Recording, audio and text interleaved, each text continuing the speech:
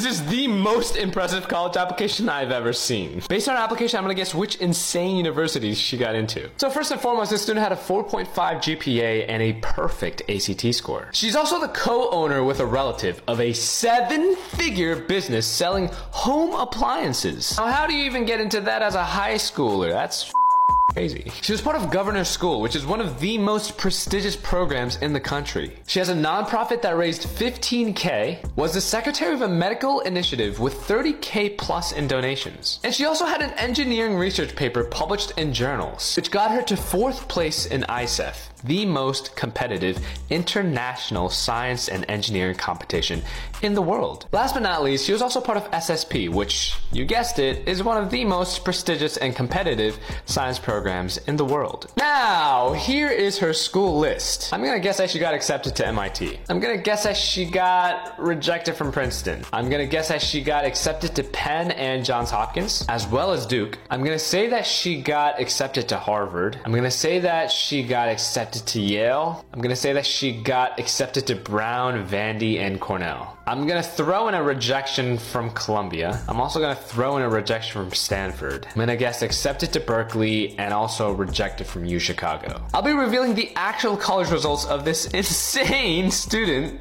in part 2, so make sure to follow. Short Cast Club